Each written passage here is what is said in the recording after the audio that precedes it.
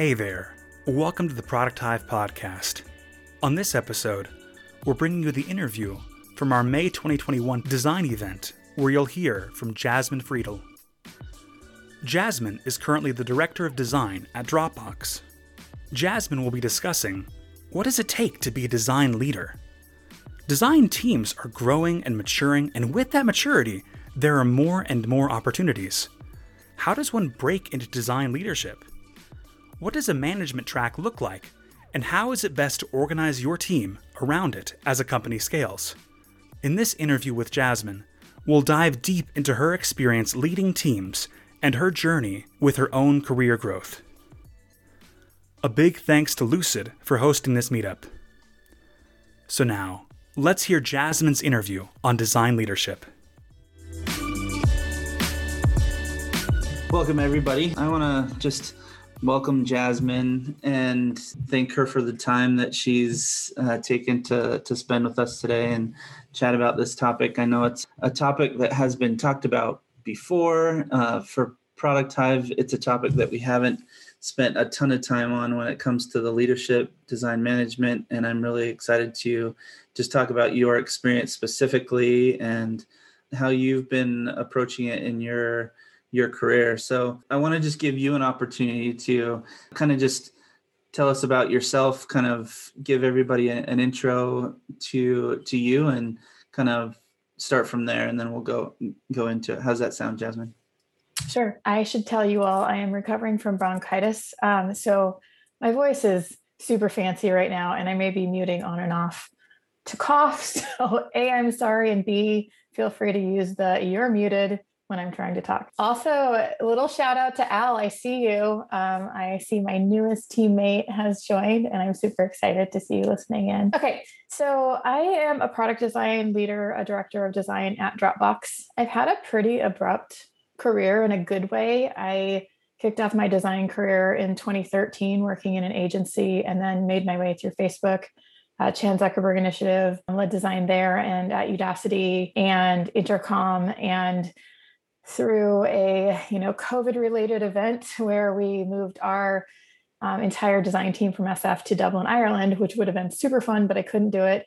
I found myself jobless this past year and ended up finding my role as a design leader at Dropbox. By education, I'm formally trained twice because one degree isn't enough in graphic design. So definitely in product design through the more UI visual side of it. And I've sort of like fleshed out my experience into, a well-rounded designer and then eventually a leader. So that's me. I live with my husband, Tanner Christensen, which I know has done some chats or a chat at least for you before, Ben, and 3 little dogs, French bulldogs, which I'm learning 3 dogs is too many dogs. It's just a lot when you're cooped up in a house all day. And so I'm willing to donate/sell one of them. If anybody's I'm just kidding. I would never get rid of my dogs, but it's a lot.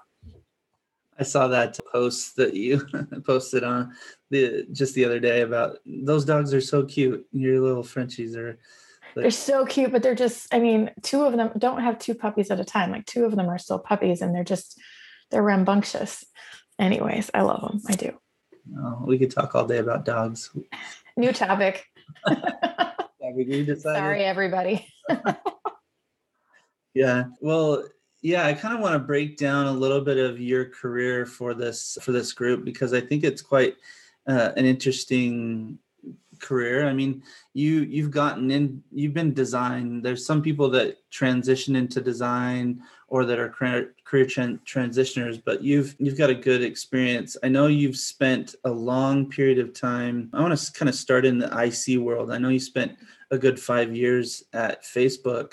And I kind of want to hear a little bit about that experience of growth from those 5 years at Facebook. Or just overview? Yeah, well, the one interesting thing about Facebook is they call a lot of their designers just product designer. They don't really kind of showcase the leveling or responsibility. Like if you're a senior or a junior. Yeah, so I'd love to hear how that plays out with responsibilities and just how that. Yeah. Okay.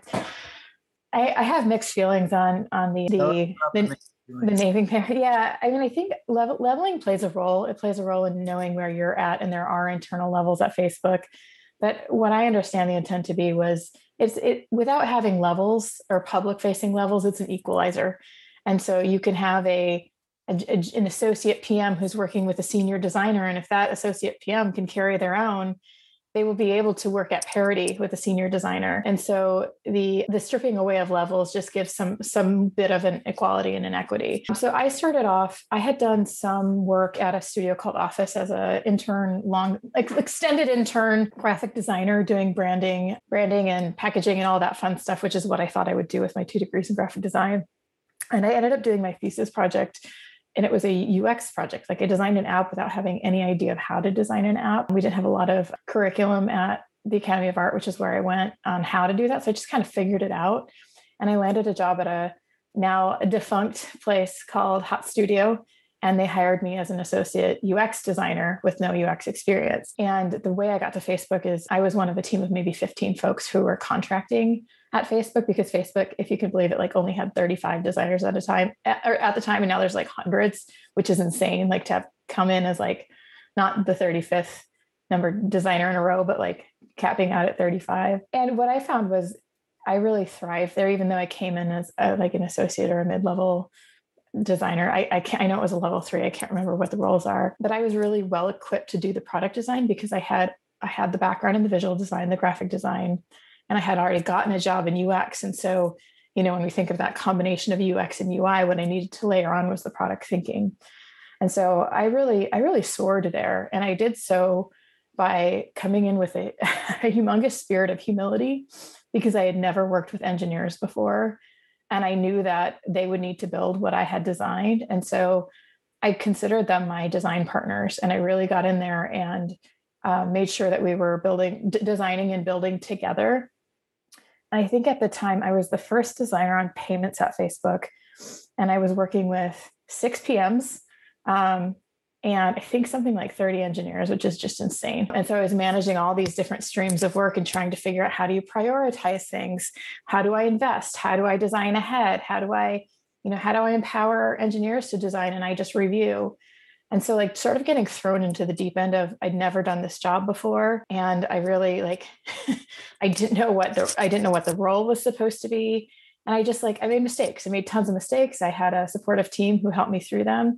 And I ended up getting promoted pretty quickly. I think I had 2 promotions within the span of 2 years to get to what we would have considered a senior designer. And when we think about the levels, I think that was actually a great example of, I didn't have any bars on me. I didn't have anybody around me going, hey, you're just a junior designer. You should only be doing this. I just took that wide open space and said, I'm going to do the best I can here, and I'm going to find my network of support. So I ended up working on the payments team and ended up being the payments lead. And I think there were like 6 people on the team, as we brought in commerce and other payments designers too. And I think I had reached senior designer level by then. I worked for a couple more years. I worked on privacy, which is proactive privacy, which is just kind of funny to think of now.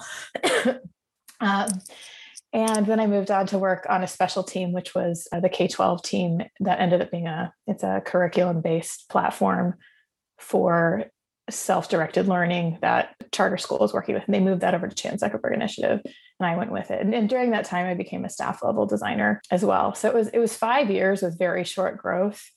And then the quick story is, after IC landed, then I was actually never a design manager. I just went straight to director. Yeah, so that's really interesting. The whole 6 PMs, 30 developers, trying to keep a hold of all of that. I mean, I wouldn't say that's completely uncommon, but that you find in the startup world or the large enterprise world. So how long were you a contractor before you became a full-time employee? 1 month. A month? 1 month, yeah. They put me on a project on the payments team, and we got acquired a month later. And I just like to say I never went home. I think one of the reasons I hear designers today that they're like, oh, I'm pulled every which way by PMs, and like, I don't know how to prioritize my work, and I need time for design thinking. And I think one of the ways I succeeded was I didn't push back on it. Like, I went with it, and I just said yes. And then I figured it out. And so allowing me to be a support person within the team, and to be not necessarily a service person, but an active collaborator rather than a blocker, I built relationships with people where we did some really big things. I think one of them on that team was I was the lead designer on the design for Messenger and payments, which I think is now just actual Facebook Pay, which is a concept we had way back in the day. I led design on Safety Check, which was a hackathon.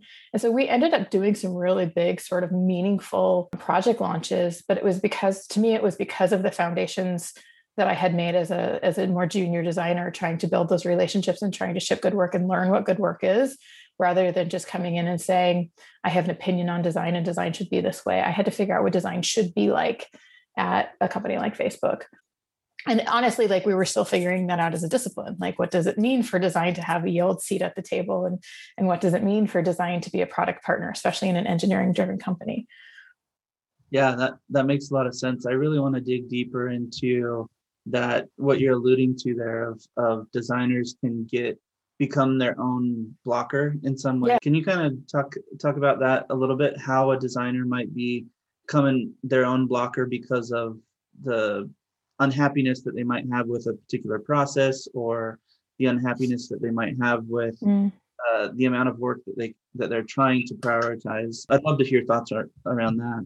I should caveat that by saying this is just me thinking out loud, and that's what I tend to do. And sometimes I'm wrong. So I welcome it if I am. Oh, yeah. I think there's something to being, principled, having things that you believe in. But I also think it's important to be able to let go of some of your principles. And by that, I mean, like there might just be things that you believe in that you believe to be true. Entering in this idea of like, what is the possibility of me being wrong? And so, for example, we have a lot of students who come in from university and they'll say like, this is how you do design. And all of a sudden they get into startup world, and that is not how you do design. It's not some cookie cutter already baked in process. You may need to pull different parts of it, and you might not be doing wireframes in the way that you used to. And so how do you learn to adapt and be willing to say, well, why is it different here? Is it because we don't have time? Does it mean that we need to shortcut a process? Is that okay? What are we missing out on? What's the cost of that? And maybe the cost is like, you didn't do as many iterations as you wanted to do. And so therefore we're going to ship the first thing that comes to mind. That's not ideal. Like, you want to make sure you come up with the best solution. But if you're a small team and you're, trying to find your product market fit, and it's just about like testing and putting things out there, you'll learn much more about the business by maybe, being a little bit more loosely held on your principles and your beliefs and values is probably something we don't want to enter in this conversation. But how can you provide flexibility in order to learn things that you might not know yet? Yeah, that makes a lot of sense. And I think it's really hard for junior designers or younger designers that haven't gone through that experience yet to have that flexibility or to flex that muscle a little bit. It really is interesting to see how sometimes we can be our own blocker by trying to create this idealistic view of how I want to work, rather than working and being flexible with the way I work. I think there's sometimes like a paralyzation that comes with that or for other reasons, when you start to get in a new environment. That can be in a new job too. Like coming to Dropbox for me, it was in a totally different environment, going from a 600 person company to a 3,000 person company. And you just go, whoa, there's a lot of things I'm not, familiar with. I'm a little bit confused by, I have a lot of questions about. And so it's easy, in those situations, or when the process isn't what you feel like you're used to, just stop and go like, I can't handle this, or I don't know what to push on first. And so just like sort of taking a step back and just observing, or allowing yourself maybe even to be swept up in it a little bit, just to have some experience and to be able to practice for a little bit, rather than just saying, whoa. Like you can sort of like, that stop and think might be a good thing for some people, but it might actually be the thing that makes you sort of overanalyze or go too deep. And I think a lot about like starting a new company too. Like there's so many folks who they just want to jump right in and they just want to do the first week's worth of work. And that might be healthy, but it's also healthy to kind of stop back and sort of like watch what's going on, and then see, really intentionally choose what you want to get swept up in. Yeah, I really like that. You had mentioned that you kind of led particular projects. Can you kind of describe what you mean by leading when you're not called a leader, or like IC leadership? Yeah, like a little bit more of the IC leadership. When you meant when you said I led the payments, what did that mean? Yeah. So on that project, we had 3 designers on the payment side. And, my role as lead was to make sure that we had people working on the right things that, highlighted their skills and made sure we made the project on time. And to me, that was actually something that felt like early management. And for example, they were actually both acquired from Hot Studio along with me. We had somebody who was a visual designer and somebody who was a UX designer. And I was sort of that hybrid of both. And so, initially I had it set up so that the UX designer would be doing wireframes and then the visual designer would be doing the polish. And we ended up switching that up just because it wasn't the right fit. The visual designer had a strong appetite to become a full stack product designer. And so I ended up switching that to have her be responsible for iOS. Myself and my intern at the time took Android and I took web. And then we had the other designer doing some more foundational things elsewhere. And so making sure that we've got our team set up. It wasn't so much in a developmental way, but that the skills matched what the need was. And then also I worked with, our TPM, our technical program manager, to make sure we had phased and planned when the work was due. And then I'd go in and be the representative when we were working with, the messenger team that was working on other things, and that we'd, leading reviews and making sure I was connecting with the PM regularly. And so to me, it was, mostly project leadership. So maybe 80% project leadership and maybe 20% team leadership. And then I also had to just make sure that I delivered, the best designs. Even being the lead, it doesn't mean that I'm not designing. I was still making sure I owned at least a track and a half of work. Yeah, I think that's one piece that gets omitted a lot about in conversations around leadership and IC lead aspects of fully understanding the makeup of a team, the ownership and responsibilities of those particular people, versus when you're called a director or when you're called a manager. You don't necessarily need to be managing an individual to be able to help lead them in some ways. And I think often some designers get in their head that they can't lead unless they're given a title or given that responsibility. I hate how much we talk about titles associated with the capabilities of what we can do and how we limit ourselves with those things. So it's really interesting to hear that level. I know you mentioned briefly before that you kind of jumped from being a lead to a director. I know you went from kind of leading at Facebook and then Zuckerberg Initiative. Mm-hmm. Can you talk about that span of going from, okay, I'm a lead at Facebook to the initiative to now I'm a director? Sure. So I had a pretty unique experience in that when I was moving over to Chan Zuckerberg Initiative. So we moved the project, and this was this learning platform. And I had a choice whether to stay at Facebook and go to another team or move on with the project. And we were doing really meaningful work on personalized learning and self-directed development for high school kids. And I was really passionate about it. And what happened was my manager at the time decided not to go with the project. She decided to stay at Facebook and actually go back to an IC. Figured the management thing wasn't for her. And so I became sort of interim manager. And it wasn't something that, just something that somebody had to build the design team. There was no design team at CZI. There was no tech team. Anybody who chose to move over were the foundations of that team. And so I found myself in a place where I was the people leader and I was the leader and I was playing 2 roles and I was the staff level designer. And it was really hard. And I think one of the things I notice now is that many ICs equate management with mentorship and see sort of just that, if I'm mentoring and develop people and responsible for their careers, then that is management. And management is so much more than just people leadership. Management and directorialship ends up being a lot about, business strategy, looking at, cross-org development and partnership with your go-to-market operations, any sort of sales and marketing and brand that's associated with that.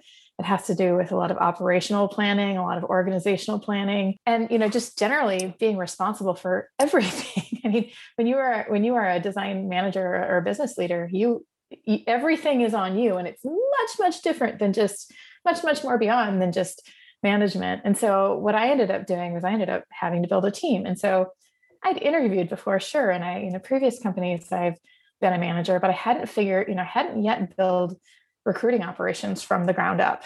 And so that's something I figured out how to do. And we later hired a recruiter who helped polish what I had done. I hadn't figured out what it looks like to, create process at a new company. And so I did a lot of this in collaboration with my teammates at the time, where we sort of went and said, we have, plug and play practices we can use from Facebook. Do we want to keep them as forever, look at them later, or change them now? And so we worked through all of this. And even by doing that sort of audit of like, hey, what does actually this design team need in terms of the business to thrive? And I took a lot of that work on. And I was still leading a project full time, which I look back on and I'm like, I'm just insane. Like, here I am sick talking to you when I should probably be taking another day off. I have no boundaries and no limits, which is a bad thing. But I really learned sort of the mass of what this is. And I've learned from that experience, and I'm really interested in building good foundations, building good business foundations, building good process foundations, operational people, all of that stuff. And it just so happened, I was recruiting for my own boss, the director we were going to hire, and it was like a level or two above me. And LinkedIn just started, doing its thing and being like, hi, I see you're searching for director roles, director people. Do you want a director role? And this Udacity post came up, and it was like, I read through it and I was like, this is way above my level. I was like, but it's me. Like, it's describing me. And I went with this whole, I have a best friend who interviews for every role she possibly can. She's made huge leaps in her career by doing that. I don't do that. I tend to be a loyalist. I stayed at Facebook for 5 years. And so I just kind of went with it, like, what's the worst that could happen? And I did, one screen, one phone call interview, and one on-site, and I got the job. And it was insane because I had never interviewed when I may have had 2 coffee chats, but I always shut everything down because I was so happy at Facebook. I was learning, I was growing, they were treating me well. It wasn't as contentious as it is now. And I just I decided that there are some times that you need to take small steps, and there's sometimes that you need to take big leaps. And for me, it was honestly like a 50% pay cut. It was doing something I had never done before. I didn't, I didn't ask all the questions I should have asked, but I went for it. And it ended up being great for 6 months and really hard for 6 months. And I had to take a leap again and, did a similar thing. But it ended up just being a question of, I wasn't growing in the way I wanted to grow at CZI anymore. I would still need to be a designer. And that sort of world had opened up to me. That leadership was really what I wanted to do. People leadership, business leadership. And I wasn't going to have the opportunity to do that at CZI. And so it was time.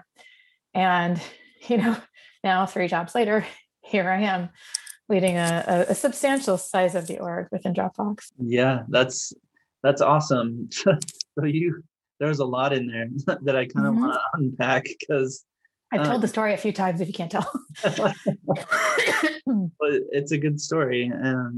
And one that stood out to me in particular is and I think it felt like you kind of brushed over that for a minute. Like, I took a 50% pay drop to make this change in your life. I don't think people talk about that aspect very often of what you're sacrificing for the other thing that you're trying to improve. Do you want to talk about that a little bit of like, sure. I mean, money's not everything to everyone, or it is everything to everyone, but I would love to just kind of hear your take on that. I actually love talking about money, not in specifics, but so I grew up in a below poverty level family. My dad was unemployed for most of my growing up. Still privileged, still white, still have a lot going for me, but I had sort of, known what not having any money looks like. And so I worked for 6 years in San Francisco when I came out here with a job that paid me no more than maybe 40 grand a year. And I worked minimum wage jobs to get myself through grad school. And so money is very important to me. And I've always kind of approached it with the perspective of, even if it's not the money, it's the money that affords me a life where I don't have to worry. And I have grown up my entire life worrying, until I got into tech, worrying about my funds and what living paycheck to paycheck meant, and never being able to think about my future. And Tanner and I were able to buy a house a couple of years ago in San Francisco, a 740 square foot house. It is not a big house, but like owning my own home is very, very cool. Facebook has what we call the golden handcuffs. Like when I started, their stock was ridiculously low, like $22 or something like that a share. And it went up to over 300. And so, the gains on that are enormous. And so I finally, got a taste of what it was like to be really financially well off. And I think there was something there where, as long as I was fine and those refreshers kept coming, it made it really hard to leave. And so when I left, and CZI did some special thing when I came over of giving me some, substantial sum of money to make that more even as a transfer. But when I left, I walked away from some obscene amount of money, like $350 a year or $350 a year. That's not obscene, $350K a year. And it was a real question I had. It's like, how do you weigh those trade-offs of like, I know I'm going to grow more here, but I know that I'm going to, be less secure. And I was making probably less than a senior IC at Facebook. And to me, that was insane. And, it was the first time I worked at a place that had stock options, and Udacity, had an IPO track, and they ended up having to change their product market fit like 3 different times. And the same thing at Intercom. Like I came in and there's stock options, and it's a different challenge when you're going in as a leader and you're saying, I'm not just going to sit back and take these gains when they come. What I'm going to do is I'm actually going to be part of the leadership team that helps drive us to success and helps pay our people financially and with recognition for all the work we put in to have us go through that profitability moment.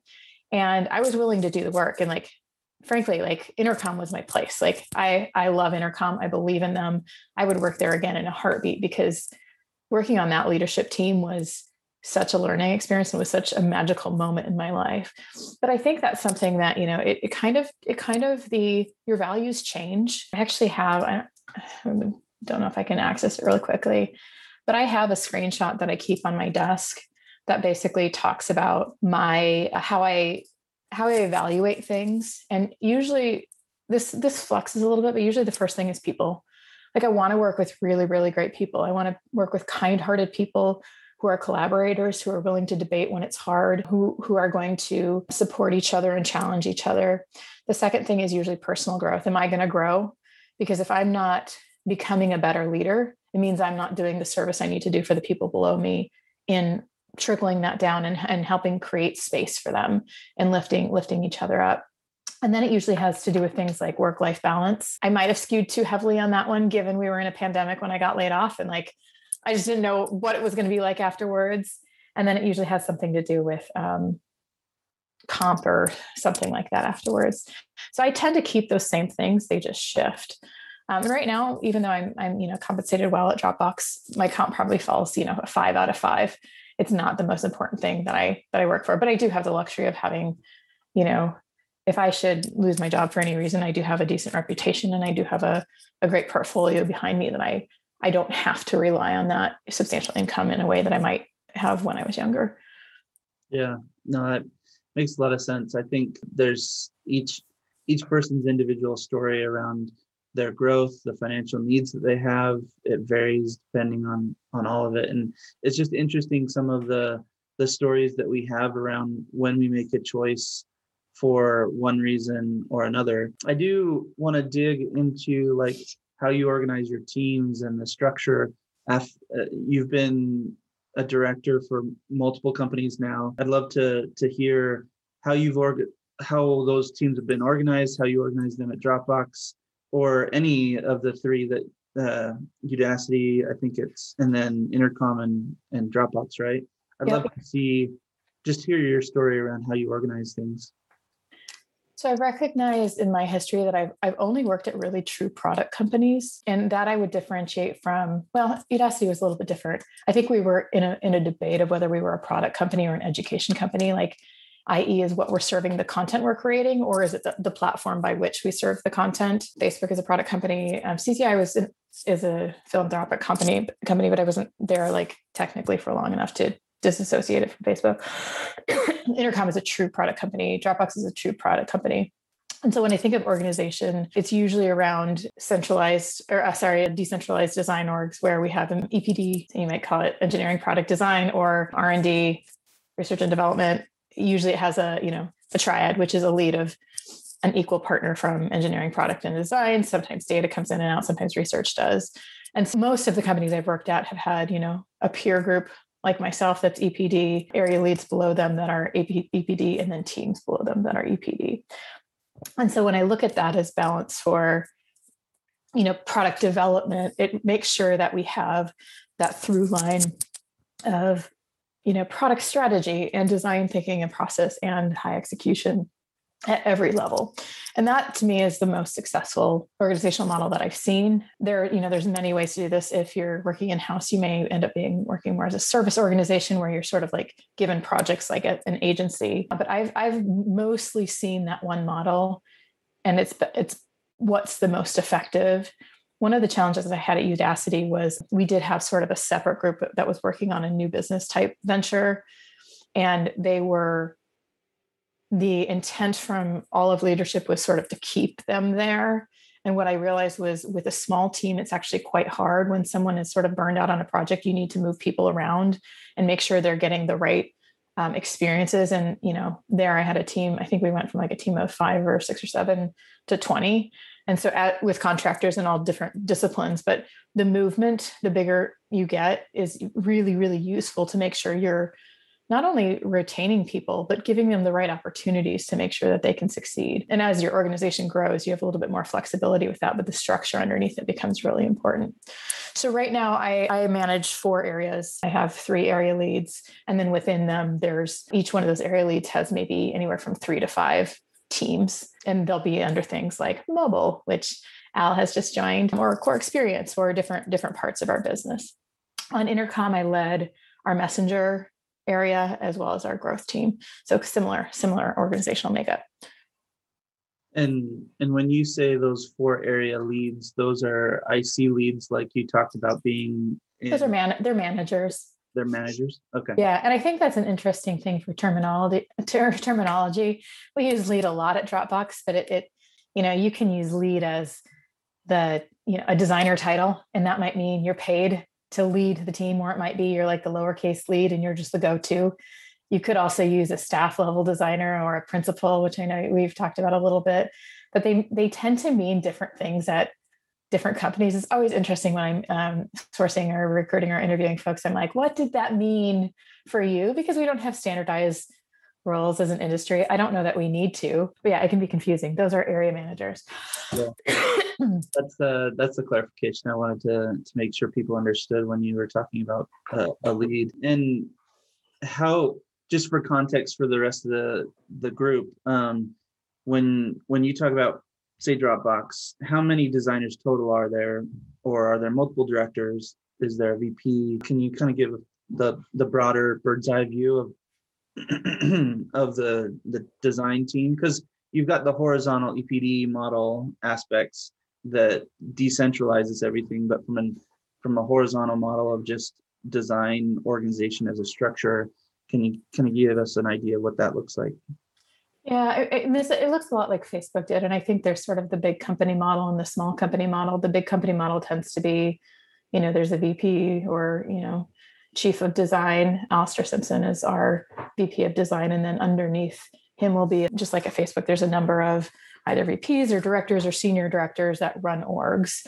And in the same way that engineering and product is shaped, the difference is, engineering tends to have more people. And so their cascade might go one level lower. So at the very bottom, not bottom, but at the very executional level, we might have one IC designer and product person working with 6 engineers. And so then they have a point person, which is the engineering manager. And so then, most organizations are done by, what they're focusing on the business. And so, for example, like at Facebook, you'll have a messenger pillar, and then underneath you'll have, the business messenger versus, maybe they might have an org around sort of like ingesting content into the messenger. Within business, they might have ads. It just tends to be a cascading structure. It's very similar at Dropbox, where we sort of have, different parts of the business, which I won't go into detail about.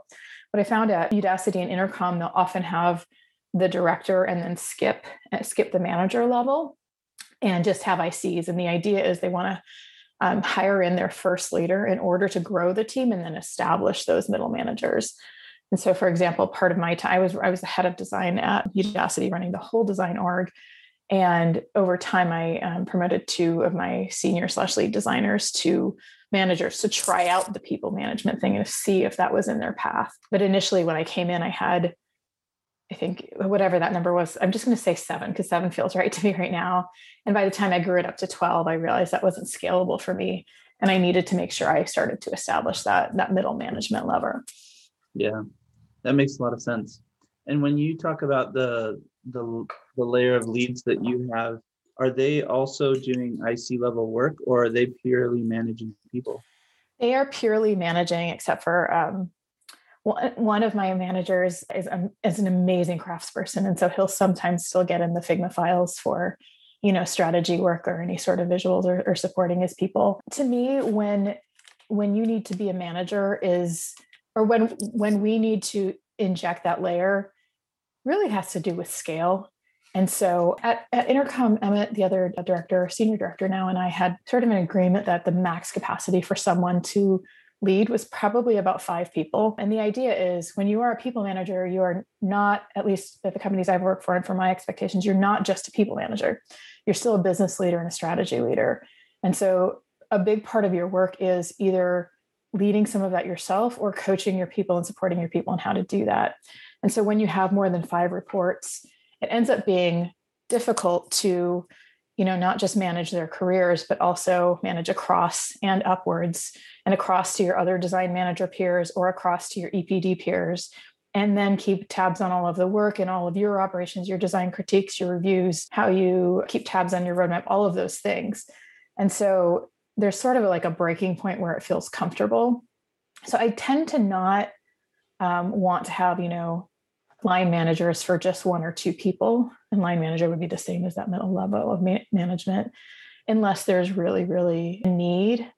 And so if I were to ever do something like have someone manage like 1 or 2 people, they'd probably be sort of still in that player coach model where they're still acting in the work, but acting as a manager for a very new employee. And the intent there is sometimes around getting the person that experience, but usually around a business need. Okay. Yeah, that's really good context. How do you approach career development with your teams? I have a longstanding belief that all of your career development should be done within your job. And this is from sort of years of looking at folks and saying, hey, where do you want to grow? And hearing things like, I want to be a better public speaker. And I'm like, cool. How are you going to do that? And they're like, I'm going to take classes outside. Or, hey, I want to get better at my visual design. Okay, cool. How are you going to do that? I'm going to, get on Skillshare and take a bunch of classes. And I'm like, wow, we just created an F ton of extra work for you to do something that may or may not be related to your job. And so I like to keep the philosophy that your development areas should be practiced and enhanced in the work that you do daily. I don't want somebody to have a 20-hour side job in order to develop their skills. I want them to develop their skills at work. And so what I like to do is do some sort of, there's a couple different tracks. Like individually, I like to do some sort of side-by-side evaluation. I will pitch this as long as I can. I found this amazing talk from Tasha Eurich, who's a business psychologist who did a TED talk on self-awareness. And she really talked about this concept of a dual evaluation, where if you see yourself the same way other people see you, then you're probably self-aware. And I can tie that directly back to skills. So if I say I'm good at this skill and my manager says I'm good at that skill too, I'm probably good at it. If I say I'm terrible at this skill and my peer looks up to me because they think I'm great at this skill, then I'm probably actually great at that skill, but I might not be self-aware enough to know it. And so one of the things I like to do, and I've done this at, I think most of the companies I've worked at, is sort of do this evaluation where I step back and evaluate my people. They do it for themselves. And then we come together and we have a conversation about it.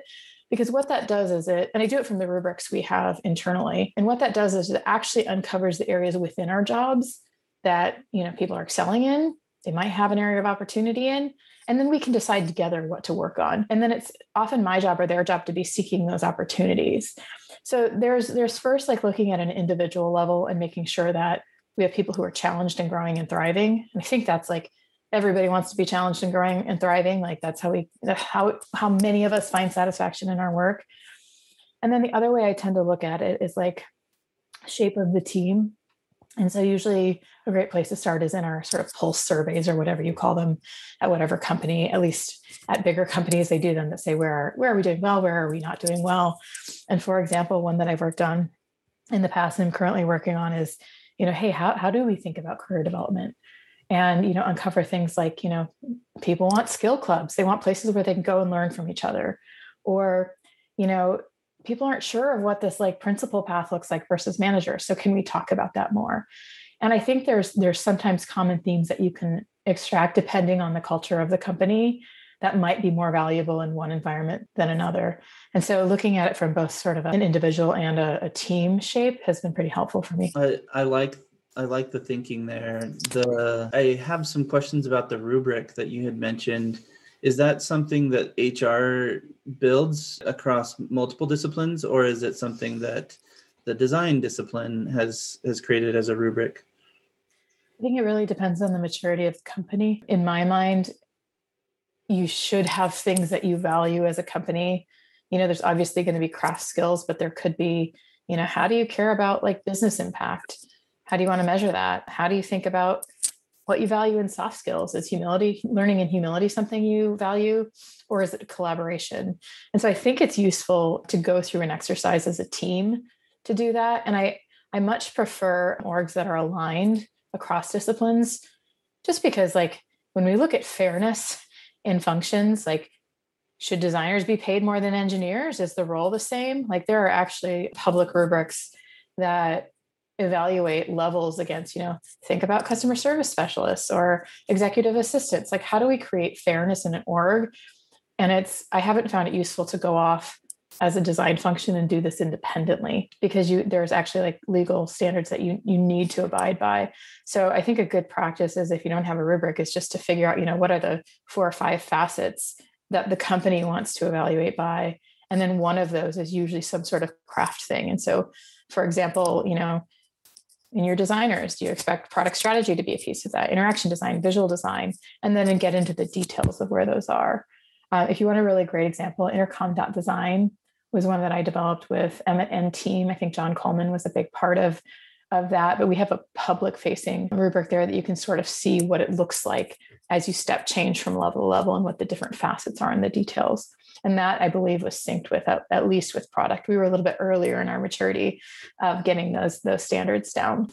I totally agree. You can't do it on your own for sure, but having a good rubric definitely helps a lot. Speaking, going into hiring, I know you're doing a lot of hiring right now. Little plug for Dropbox, if anybody wants to work for Dropbox. And all of a sudden we're like, we need more people. Right. How do you, I know you're a strong believer in diversity in hiring and diversity in general, same with the intersectionality of it all. How do you approach that in your hiring? Yeah. I mean, I want people to walk away saying hiring people with diverse backgrounds is not that hard. Like I feel like we've made such a big deal about this, and we haven't actually, I say like leaders, and we actually haven't done the work to try and make change. And it's really frustrating for me. I look at my background, and I didn't grow up in wealth, and that's fine. But as I mentioned before, like just being white is so privileged. Like I get my foot in the door. I've gotten, jobs without interviewing. Like it's nuts how successful my career has been. And I have like a luxury of success even now, being a director at a reputable company. And even as a woman, like I've had, my own challenges in that, but I still think that doing the work is my responsibility. And so I worked really, really hard at Intercom to revise our interviewing process to make it more fair, just like in things of how we source. We were saying things like, let's source from big tech. Well, who dominates big tech? Even looking at Facebook is a bunch of white dudes that sort of made their own company, and 50% of them, don't quote me on that, but are still the C-suite leaders. And some of them leave and come back, but it's still not representative of the world that we serve. And so what I believe is I believe, of course, I believe in equality, but I believe in equity over equality. And by equity, I mean giving people the opportunity who may not necessarily individual, but may not, from being in a group that's marginalized, giving them a fair shot and giving them a more fair shot than perhaps the person that has had the opportunity or the group of people that have had the opportunity.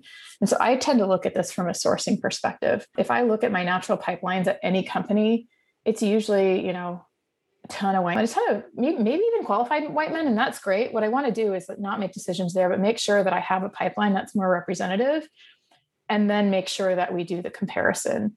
And so that, to me, if anybody follows me on Twitter, I've been blasting lately, and I've offered to have individual conversations or give guidance to anybody who identifies as part of the BIPOC community. And what that's done is, first of all, I've had like 300 conversations, which is nuts, and was so fun because I feel like I got to know so many people, like real human individuals that are different from me, and I love that. But what that's done is it's enabled me to give some personal guidance and be able to say, hey, your visuals aren't there yet, or I think this is a great fit. You should apply for this role, though. And that's a tiny bit of guidance that most people won't get. They'll just submit their application to some black box and they get it or they don't. And I think one of the things that's just missing is feedback. There are places who are like, oh, I don't want to get feedback. Like, it could be a lawsuit. It's a gift. Like, to me, it's actually what we should be doing is giving people guidance so that they actually can go and improve what might be holding them back. And so taking this from a personal perspective, where I want to build relationships and help people grow, that's been really, really effective. And we had 3 roles. I'm super excited. We actually are adding 2 Black designers to our team, and the other role we ended up filling internally. And to me, that's like, these people are the right people for the job. They're exceptionally qualified. They're great people. They're great designers. They make the shape of our team. And I'm really excited to continue to push on that. The other thing that I have to think about too is, how do we also make ourselves an inclusive work culture? It's not just about hiring and bringing people in. It's how can we make sure that basically anybody can thrive at Dropbox? And thankfully, Dropbox has got so many amazing programs set up that we're ready for that. I think many companies, you come in and you're like, if you're the first woman on a leadership team, and they're not quite sure what to do with you they're like, we got a number, but what do we do with you now? And then I'll be like, here, let me tell you what to do with me. Like, that's not a warm and welcoming scenario. So making sure that it's not just like getting, a wide pipeline, getting the right people in the door, but making sure they're set up to be supported too. Yeah, or not even treated differently, treated like as if you're equals. But that's it. Do treat me differently. I was reading Kim Scott just came out with this book. It's called Just Work. And it was her. So she wrote Radical Candor, and it was in response to her realizing that Radical Candor was written from a place of privilege. And I think the difference is, like, we may not be the same. Like, we just may not. We're individuals. And so when you joke around in your bro time, like, that's not okay when I'm around. It's not okay when I'm not around. But how do we help elevate the environment where, and I'm not saying you and your bro talk, maybe, I don't know, Ben. But I think there are ways to acknowledge where, people come from different backgrounds, and how do we actually make truly inclusive environments, and actually recognize that they're probably not right now. They're probably not, because they haven't been, the environments that we work on are typically white male dominated, at least in the companies and the worlds that I live in right now. And so saying, what's the cost of that? And right now, the more I look at it, it's like, I still get recruiting emails all the time. And I look at everybody's board and everybody's leadership team, and I'm like, if you're all dudes, I don't know that that's where I want to go in and work, because I've spent the past couple of years doing the work, and I'm obligated and I'm happy to do the work, but I also need you to do the work. And I can tell that you haven't, just looking at, the faces on your leadership team.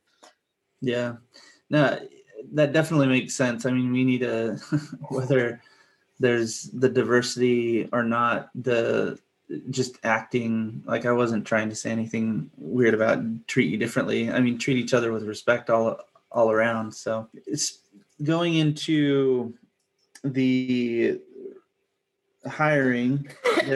There's the diversity aspect of it, but also like a rubric just in general around quality of candidates and what you're looking for. Do you follow a rubric for how you hire? And maybe can you give some insight into that? I know unfortunately we only have like 5 more minutes, but would love to kind of close in on. I'll make it quick. Yeah. I have a firm belief that what you look for when you hire should be what you're held accountable to as your role.